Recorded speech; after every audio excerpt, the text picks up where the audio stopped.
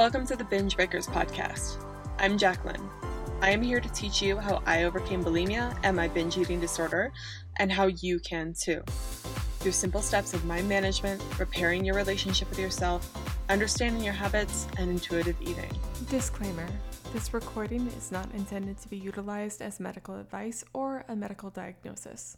If you think you're in need of medical attention or treatment, please seek it immediately. This recording will also contain sensitive subjects such as binging and purging, weight, and depression. Please listen at your own discretion and do what you think is best for you. Hey everyone, welcome to the podcast. Today I have a special guest on. Her name is Becca King, and she is formerly known on Instagram as the ADHD nutritionist. I'm really excited to bring this episode to you for a few reasons. But first, I just want to let you know I'm sick. On the episode I was sick.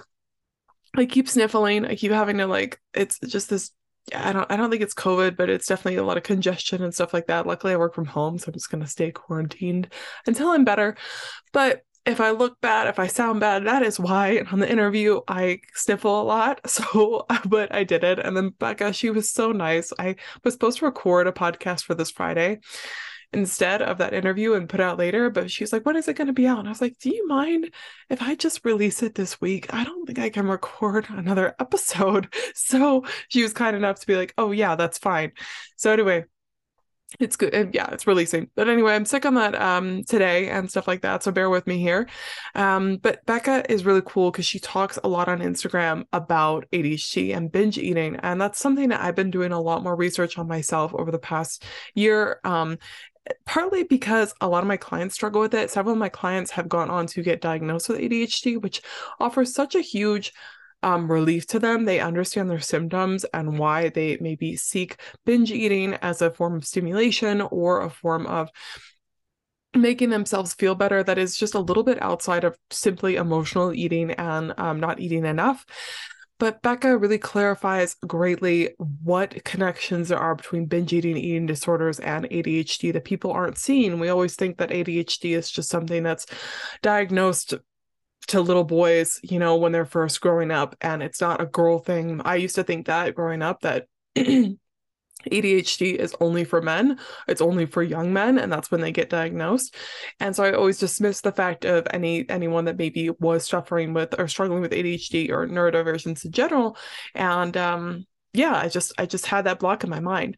So one of the reasons was I know a lot of my clients struggle with it, but I also tend to find a lot of similarities between my behavior, a lot of things that I struggled with growing up, and ADHD. And since I always thought it was just a male thing, due to my ignorance and what I was told growing up, I never considered it for myself. And I'm not saying I have ADHD. I really don't know. I still need to do more research on it for myself, probably get diagnosed, that sort of stuff, if that is the route I want to go down. But I relate a lot.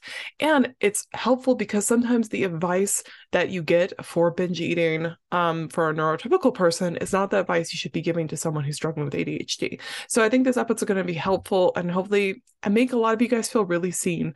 And Becca was just so friendly, so informative. So really honored to have her on the show.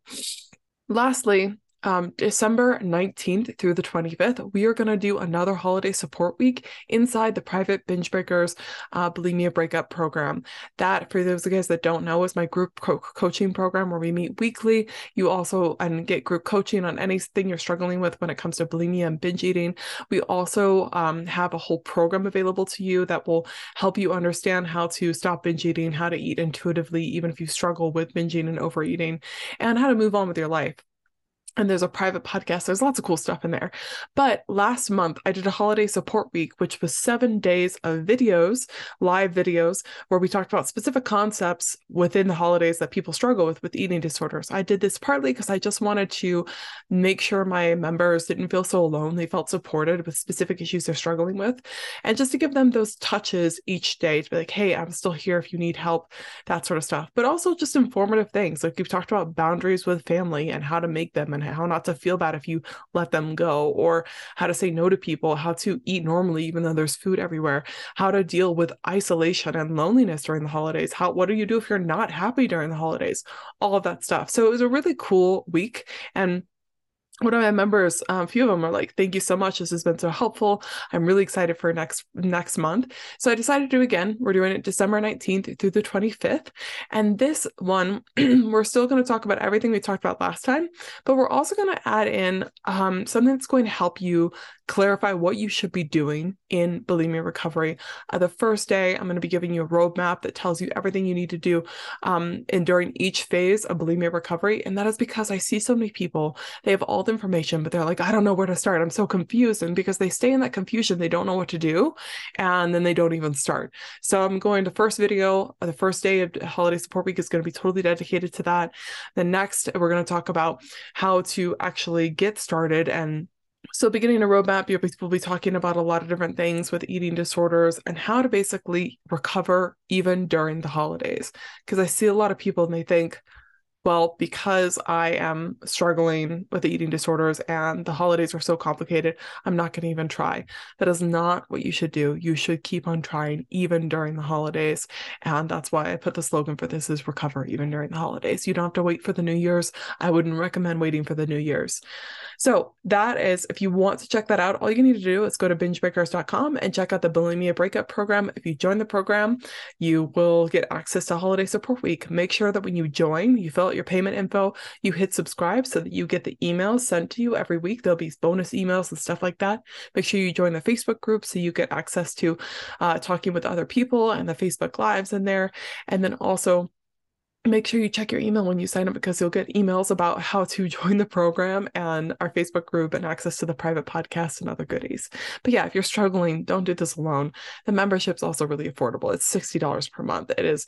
I make it that way on purpose. So if you're struggling, you feel like you can't afford tons of care right now, the group coaching program is meant for you and it's very helpful. You'll find a lot of people in there that are struggling with the same thing as you, but finding success. So yeah, anyway, enjoy this interview. I'm going to go, I made myself some hot cocoa, which probably wasn't the best idea while I'm sick, but I don't know, it sounded comforting. So I'm going to drink that and do some editing. All right, I'll talk to you guys later. Bye.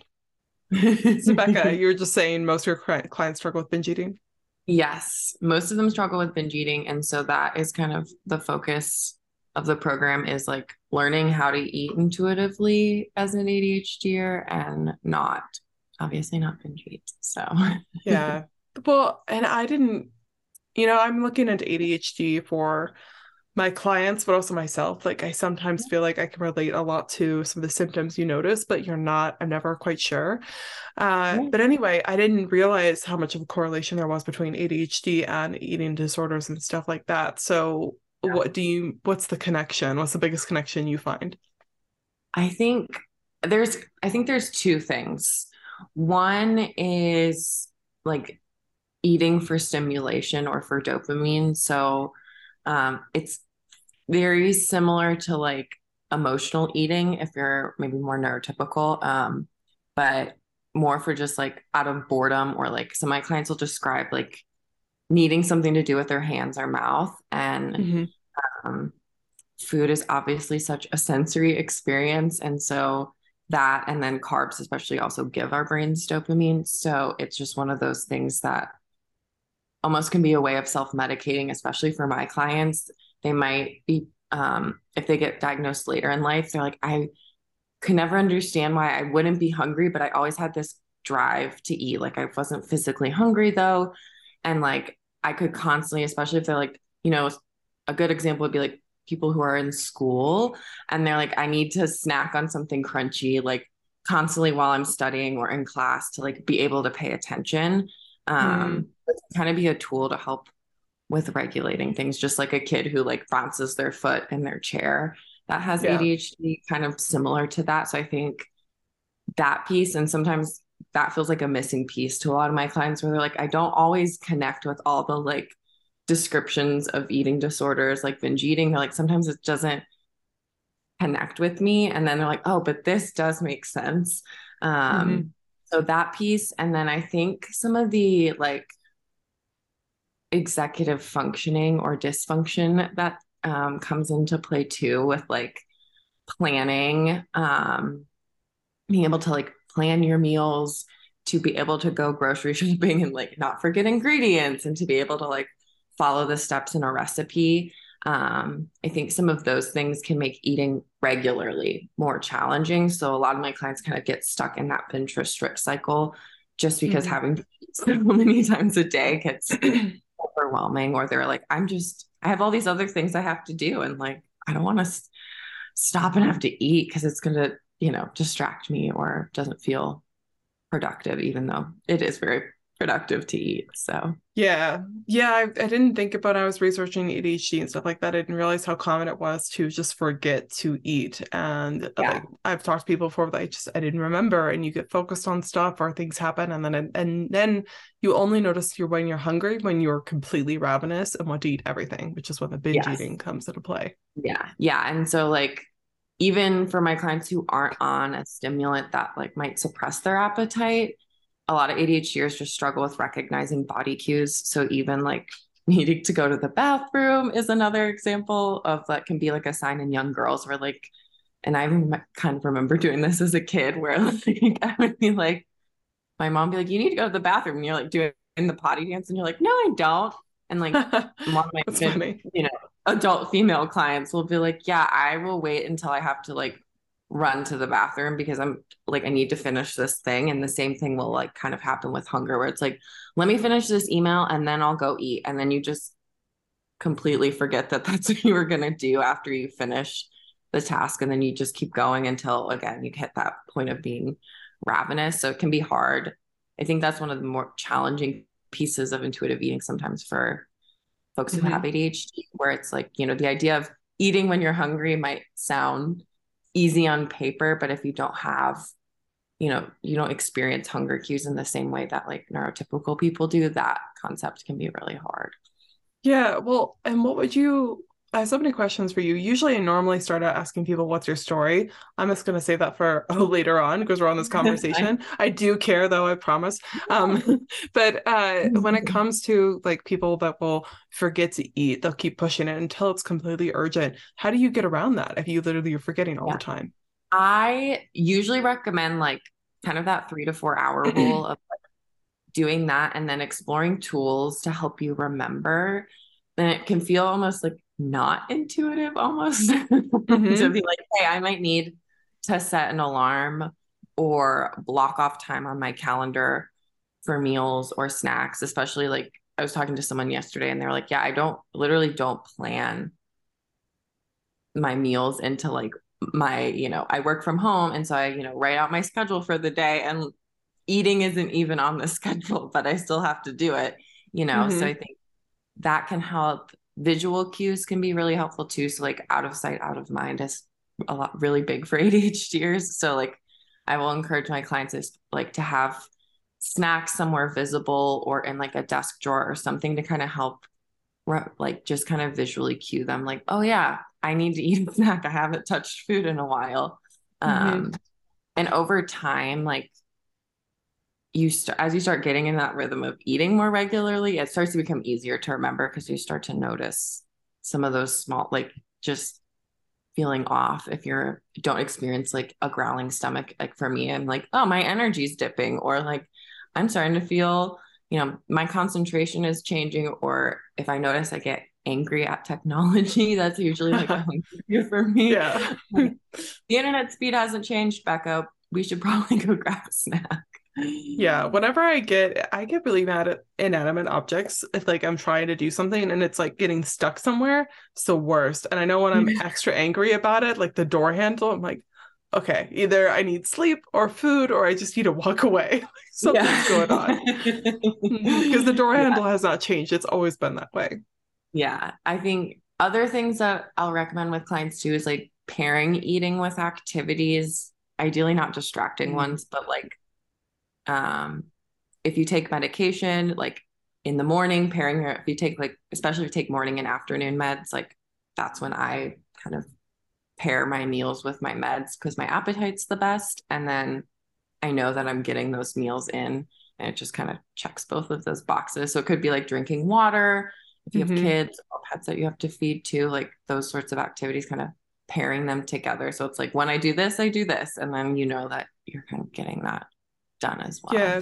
I find it easier even for people that are neurotypical, like just pairing a habit with another habit too. And there's logical reasons why you'd pair that with medication.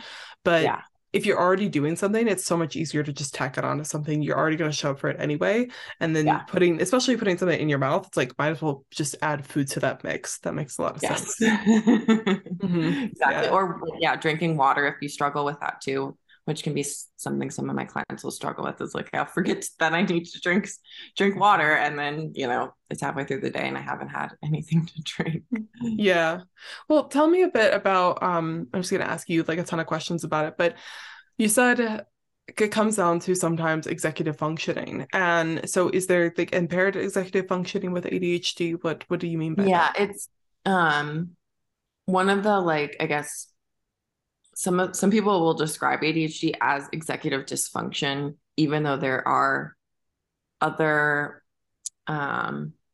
there are other, I guess, um, types of like neurodivergence that can have um, executive dysfunction as well. But it just, a lot of times it can be like, hey, I might have this plan, but I don't know how to get started with it, or I don't know how to follow through all of the steps, or get organized, or finish things, or meet deadlines. So some of that stuff, I think, can just feed into kind of that binge restrict cycle with things too.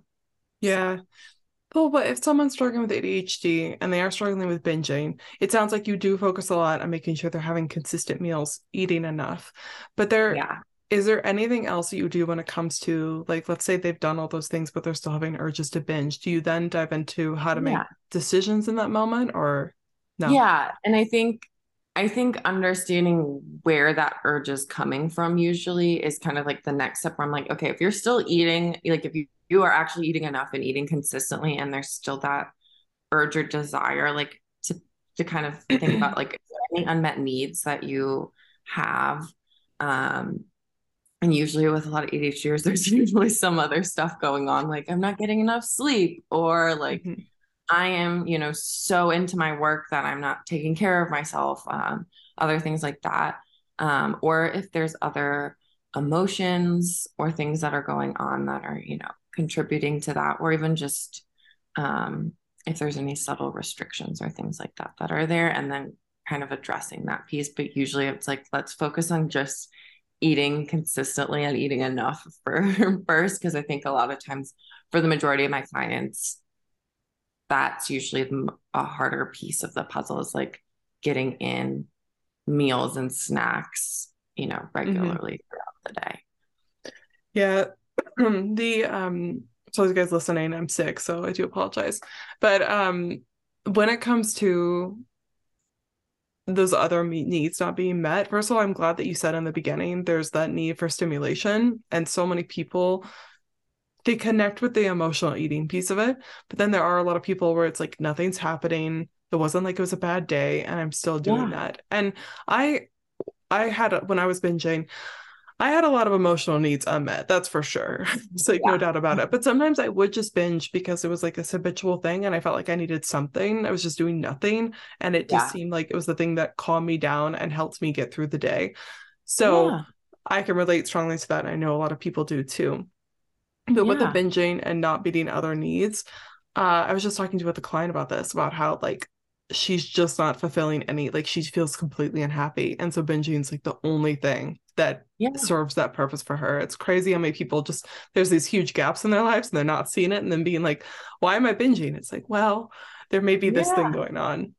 I've had clients realize like, I need to find a new job because I'm so miserable, and like my relationship with food is not going to change with the job that I have that I don't like, that isn't fulfilling to me. And like, or I'm like, this one client I had, she was like commuting almost 2 hours a day and then working a full day. And like, I was like, I would struggle with feeding myself too if I was in the same boat as you. And by the end of the time we were working together, she's like, yeah, I think I have to find a new job or a new career path, because this isn't it for me.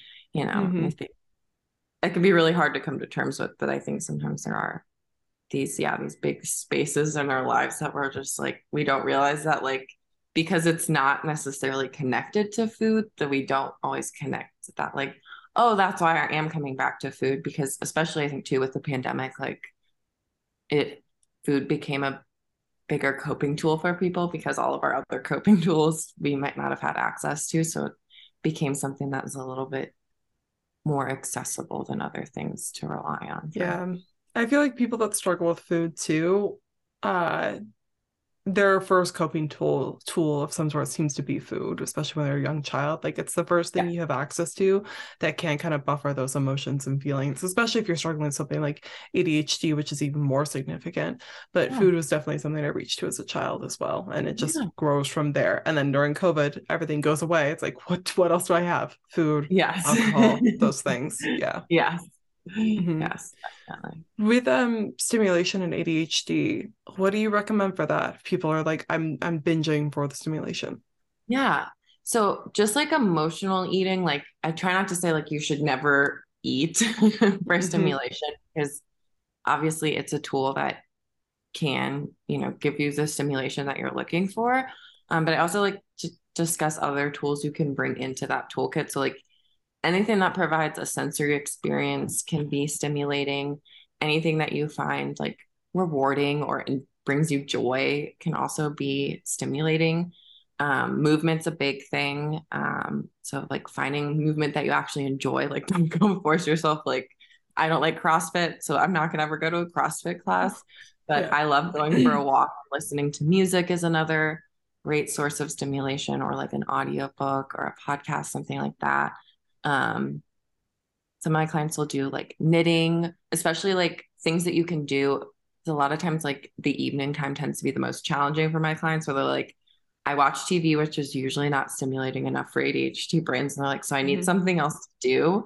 And food is something that's pretty low effort to do while you're watching TV. So finding other things that you can kind of replace that with if you're genuinely like not hungry. Obviously, if you're hungry, go eat some food. But if you're like, hey, I'm not hungry, I'm just wanting this. Like I have some clients who we were talking about it last night, and they're like, they're called jewelry. So a couple of my clients have like chewable, like jewelry sort of things where it's just like interesting. Needing an oral stimulus basically. And they're like, I know it's not food. Like I've had enough food and I'm like, I really know I'm not hungry, and it's just wanting to chew on something. And that kind of like gives me the stimulation that I'm looking for. So some That's of those cool. I've never heard of that. I wonder if my mind is like, does it crunch? Does it actually make texture kind of noises? They're like what is silicone. that? There are like silicone type, like they are usually like in little shapes and just on like a string that you can wear like on your neck. They use them a lot of times. They used to be used more with like kids with autism.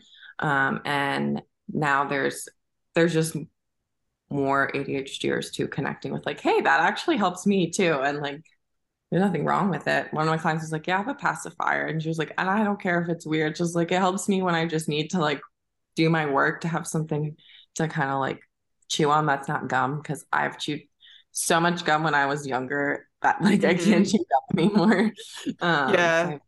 Gum is a huge like go-to, but it does get old. It can irritate your stomach too if you're having too much of it. Lots of stuff. But no, that's really a good idea. And I sometimes with my clients, I always try to recommend like maybe there's something that occupies both your vision, your mind, but the TV show sound, and then something to do with your hands.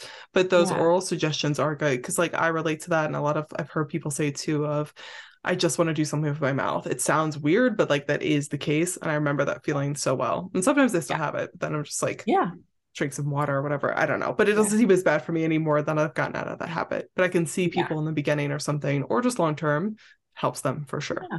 And I think it's just finding things that you can add that you like. Like I keep fidgets around on my like coffee table. So if I'm watching TV and I just need something to do, because if I'm like just getting up and going and like wandering around in the pantry and I'm like, you're not really like, there isn't anything that comes to mind that you're hungry for. You're just looking for something to eat. Especially if it's like, I just ate dinner. I know I'm not hungry. So like having those things just to occupy me a little bit. Puzzles are another really good one too. I think it's just exploring. best friends since kindergarten. She has fidget tools at her house. Like ever. Yeah. She was diagnosed with ADD from a really young age. So as we were Yeah. growing up, she's always like collecting cool fidget tools. And so I love going to her house because like, what is this? And they're like little puzzles you can mess with. Yeah. But yeah, they're cool for sure. Yeah. When it comes to your own story, like what brought you to this line of work of working with people with ADHD and binge eating? So I first kind of started off like I knew I wanted to do like intuitive eating work. I just didn't really know who I wanted to work with. And I was thinking about my own story with my relationship with food and actually working with a really good friend and realizing like for her, it was, the not eating all day because her stimulant meds suppressed her appetite and then binging at night and just being really stuck in this cycle. And I was like, that was me in grad school. And I was like, and then I started doing research about it. And I was like, there's this whole connection between like eating disorders and ADHD that nobody at the time was talking about on social media or anything. When it was just a lot of times like in big papers about ADHD, it'll be like, you might struggle with risky driving and, potential substance use and all these other things, and eating disorders. And I'm like, this is a big thing to just kind of like gloss over, it felt like. Because like, yes, risky driving and those sorts of things are not good, but like eating is huge to how our brains and our bodies function to begin with. So like, I was like, that's something we should be talking more about and not just like most of the stuff when I first started talking about ADHD and eating was just like how to feed a kid who's on a stimulant medication or like the eat this, not that for ADHD kind of stuff. And I was like, there's so much more here that's just not getting talked about. And I was like, I was the beginning of the pandemic and I had a lot of free time. So I used my lovely ability to hyperfocus as an ADHDer to like really learn as much as I could more about ADHD versus past just my own story and other people's. Right. Well, it's funny because so many women, but also men and other people in general, but I talk to a lot of people who get diagnosed with ADHD later on in life, and they're just like, this makes so much sense. Why did I not know this? But they feel stupid, or they haven't gotten diagnosed, but they're like, what's wrong with me? And it's not that everyone has ADHD, but there's definitely a significant link, and a lot more people, I think, struggle with it than they realize. But they think because they're not functioning like the traditional advice, then they keep trying to follow that. And it's like, maybe there's something else going on here. So the work you're doing is amazing for that. Thanks. Yeah, I think that's one of the most important things. Even if you don't have ADHD, like a lot of traditional nutrition advice, sometimes it just like is great on paper, but sometimes it's not always practical. And so I think being realistic and like it might be trying different strategies or things that might not fit into the norm, or like, a lot of the stuff you see on social media, like it's always funny to me when I'm like, it's okay to buy pre-cut vegetables or like take what I call convenience foods. I just like to call shortcuts. And I'm like, it's okay to use those things. And like, sometimes people just are like, just giving them the permission to do that because they see, everything else in social media that's like, you have to prep everything from scratch and do this and do that. And like my clients and my followers are like, I'm not going to, like, I can't do that. And like, I know for me, when I tried meal prepping and during my internship, I was like,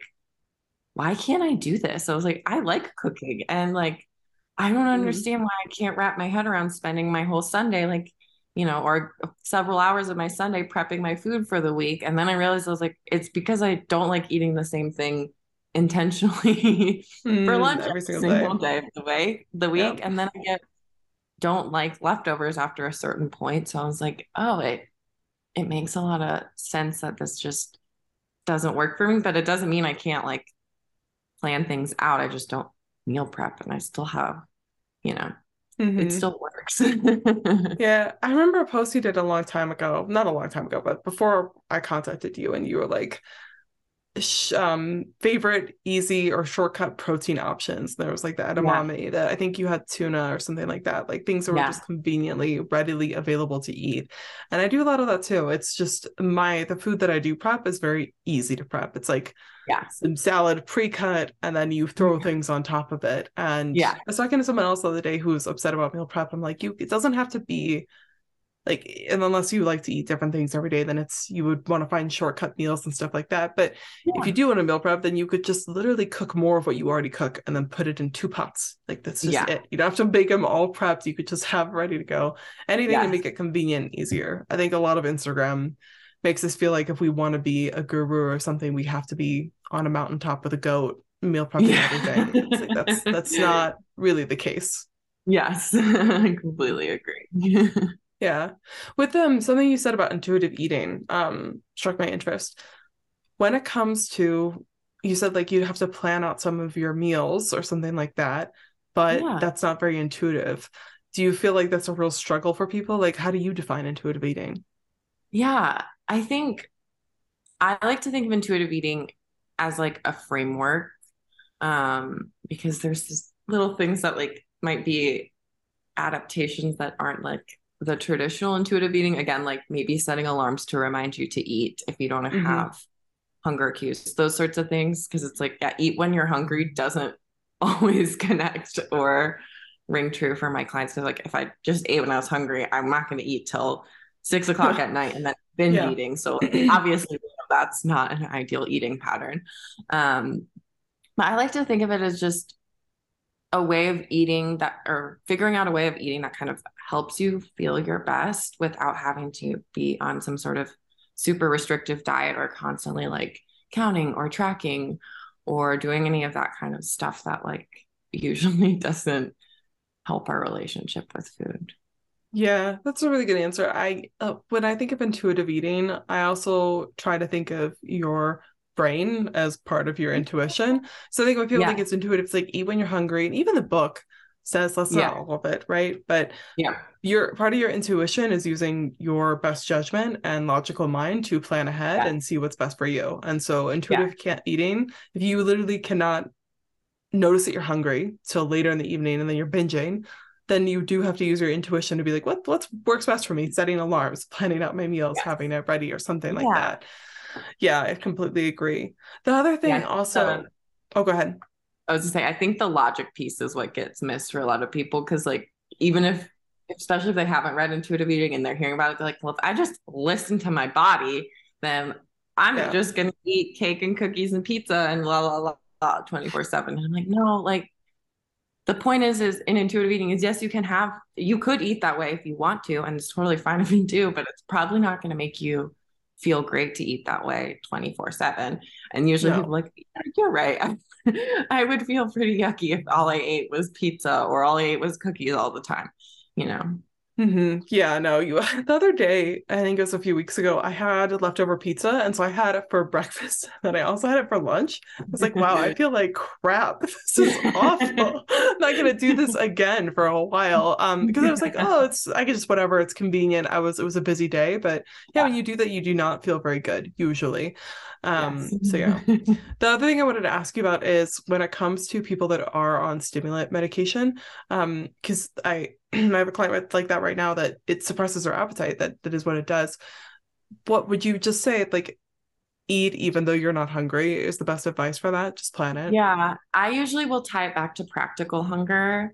If you talk about that with your clients of like, hey, eating when you're not hungry, but knowing that like if you go too long without eating, you're likely to overeat or binge later. And just like how it's going to help your brain function. Like the medication might make you feel like you don't need to eat, but eating is also going to give your body the fuel that it needs to do the things that you do. So you're not just like kind of running on fumes or like this, like the stimulant kind of powering you through the day. Sometimes it's just exploring different eating patterns for some of my clients. Like I might have them like anchor their like breakfast and dinner, so they're larger meals, and then maybe have like small frequent snacks throughout the day, or like kind of what I was talking about with pairing breakfast and lunch with their like AM and PM meds if they take them then, like kind of pairing those things together and really viewing it, trying to work on your mindset too of like, hey, this is going to help me function better throughout the day if I'm nourished, and like this is something that is good for me to be doing. And a lot of my clients will find like, hey, I actually do notice that even though my meds suppress my appetite, eating something, more regularly throughout the day actually helps me do the things I need to get done in the day. Yeah, I would imagine it makes you feel more stable. It's not the same thing because the stimulants affect you differently. But when I drink a bunch of caffeine with no food, it's like you're just wired in a whole different way. It's like you're so hyper, you can't really think clearly, and yet you feel exhausted at the same time. It's just not very helpful. Yeah, and that's where it's like it can kind of feel like that if you're on a stimulant, where it's like, yeah, I can go do all the things I want to do, or I feel like all this energy, but I don't also feel great at the same time because we still need to eat. And a lot of my clients will find too, if they eat before or with their medication in the morning, I don't know the science behind this, but a lot of people have shared with me that like eating with their meds, and I found this true for myself, makes it easier if you eat in the morning to eat throughout the day, even though like your meds suppress your appetite. I don't know why. Interesting. Seems to help versus just like getting up and like, taking your medication or having that in a cup of coffee, and then your appetite's just going to be zapped for a while. So. Right. I find that, so I work with people that binge, but they also struggle with purging and restriction. And sometimes when they push back their meals, they continually do that. It's kind of builds this, I don't know, when is it going to happen vibe about the food. And I find when they do just eat first thing in the morning, it cuts the fear of it. Like, oh, we've already eaten. It's already happened. It's fine. And then it's kind of like, oh, if I did this, I can do it again. So I feel like the mental piece is there. But then also I would agree that there's probably some physiological aspect of it. Like you've already kind of re-energized your digestive system. It's working, it's functioning. And then you are prepping it for later as well. Kind of like an appetizer. Yeah. Oh, like, thinking about it that way. And then it's just too, like for some of my clients, it's having really accessible foods or things that might, like things that they can literally grab and open and eat. So that way it doesn't feel like a burden to nourish themselves. So it might be relying on some more convenient style foods. So that way it just means that they'll eat because it'll be like, hey, I'm working on this thing and I don't want to stop doing it, or I'm going to lose my hyper focus as I get up and go get something. So it's like, okay, if I don't have to go, grab a bunch of things and put it all on a plate and make it look a certain way, if I can just grab a yogurt and a piece of fruit and come back to my desk and continue working, there's a much better chance that you're actually going to eat versus like, we'll get to it later. I find because it sometimes too can just feel, for a lot of my clients, feel unproductive or like just an inconvenience to stop and eat. So. Yeah.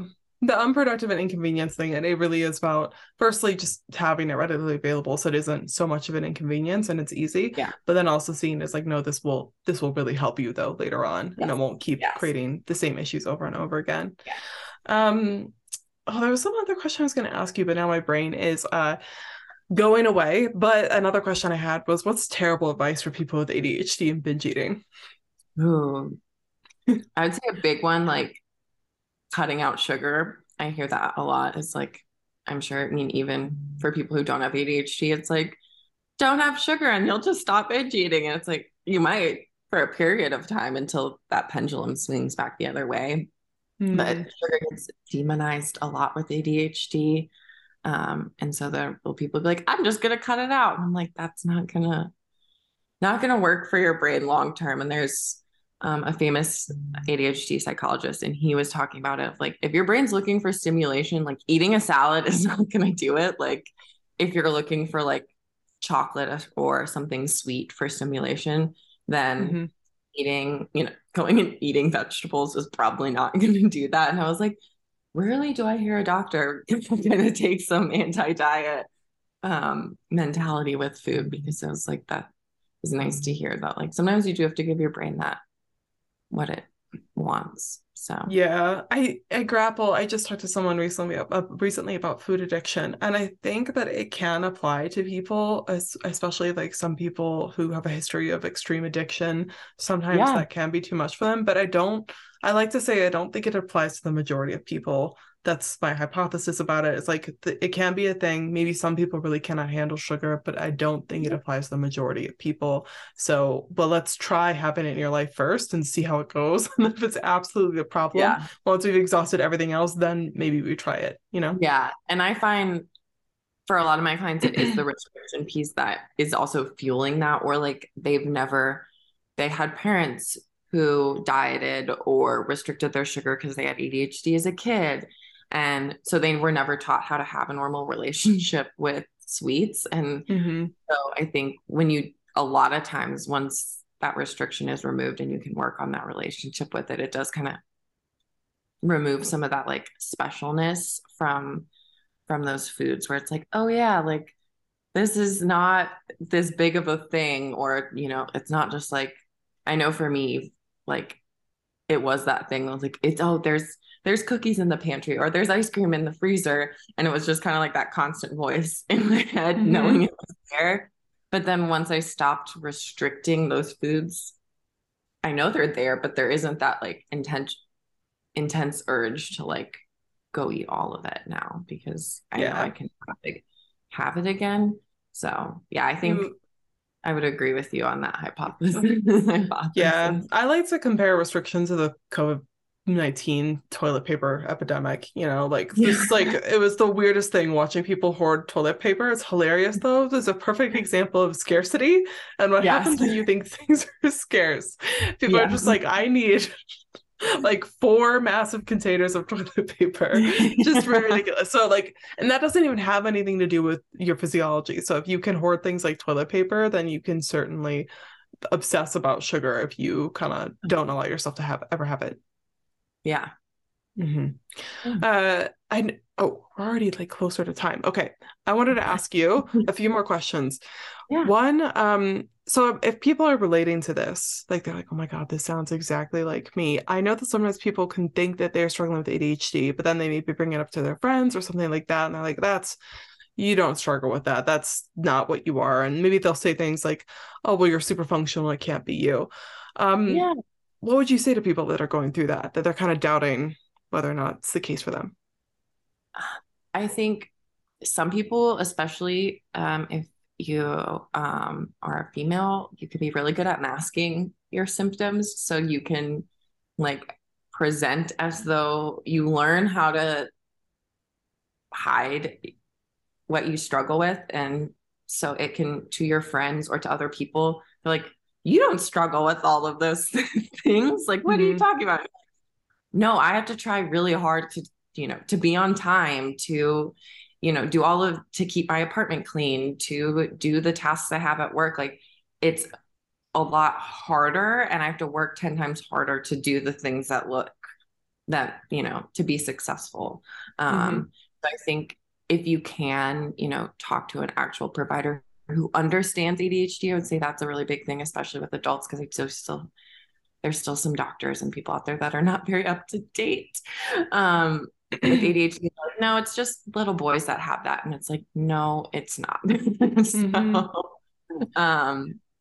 I think working or talking to someone about it to be evaluated, because there are a lot of other mental health things that can be very similar to ADHD. So it can be helpful to kind of be able to tease some of that out, to figure out, is it actually ADHD or maybe it's something else that's going on.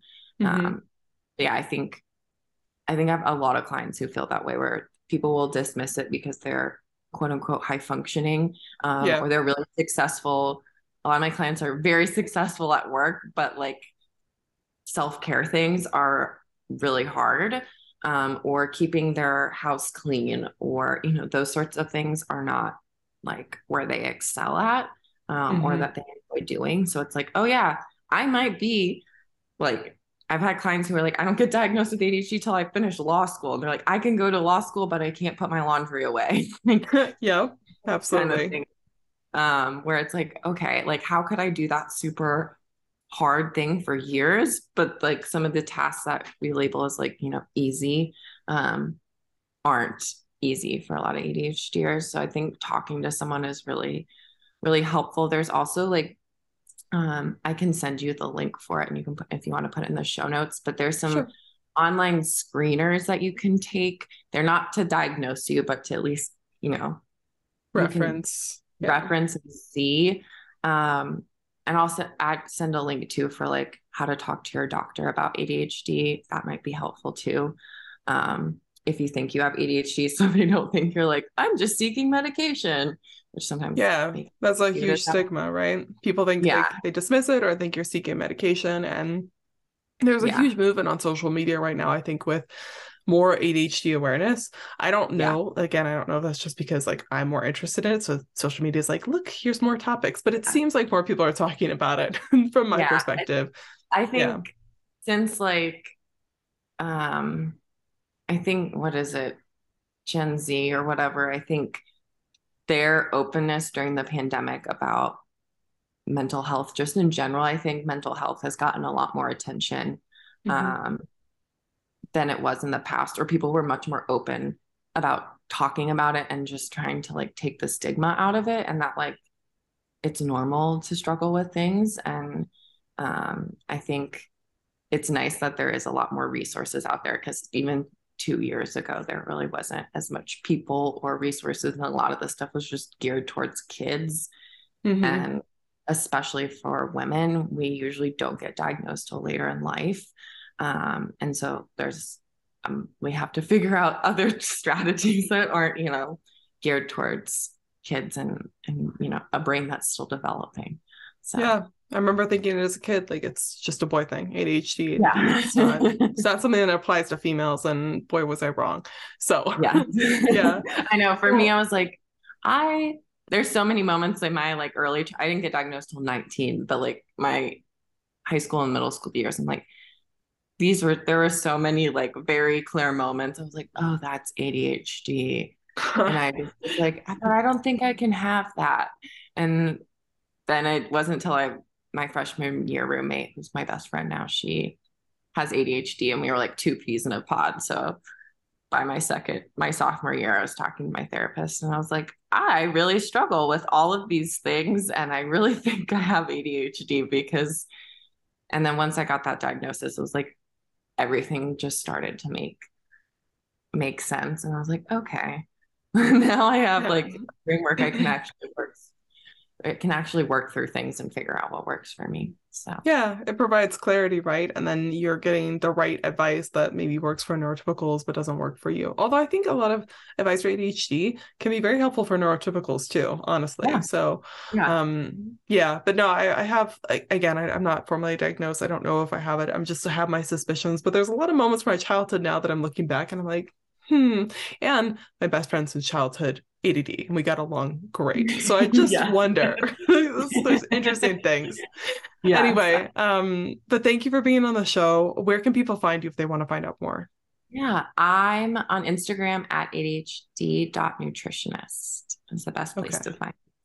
Yeah, and I have to say, for people listening, her Instagram is great. She gives us a lot of reels, very informative, and you have a really kind demeanor too. It seems like just very friendly, and so I'd highly recommend go checking out her Instagram. Thanks. Yeah, I love making stuff, and usually it's like making little light bulbs or connecting things for people where they're like, oh, that's why I struggle with it, because a lot of times it is just, if you do have ADHD, we usually don't think about in the context of food. And so it's like, it really does impact every aspect of your life. And so I think it's, if you do struggle with food and have ADHD, like, you're definitely not alone, and it is very common and normal. And I know for me, when I was struggling with binge eating, and I'm sure you can probably relate, it's like, I'm the only person in the world that's struggling with this, even though my logical brain knew that was not the case. And so it's nice to be able to like even just help others realize like, oh, I'm not the only person that struggles with binge eating and has ADHD, or like all these other little things they might struggle with. Yeah, even if you're just putting out information of, hey, I did this too, that's really helpful for people. But you're doing a lot more than that too. You're connecting dots as well. Yeah. Well, All right. Well, yeah, thank you so much, Becca, for being on the show. It was really informative and everything. So, yeah, thank you. I'll stop the recording here. Thanks everyone for listening.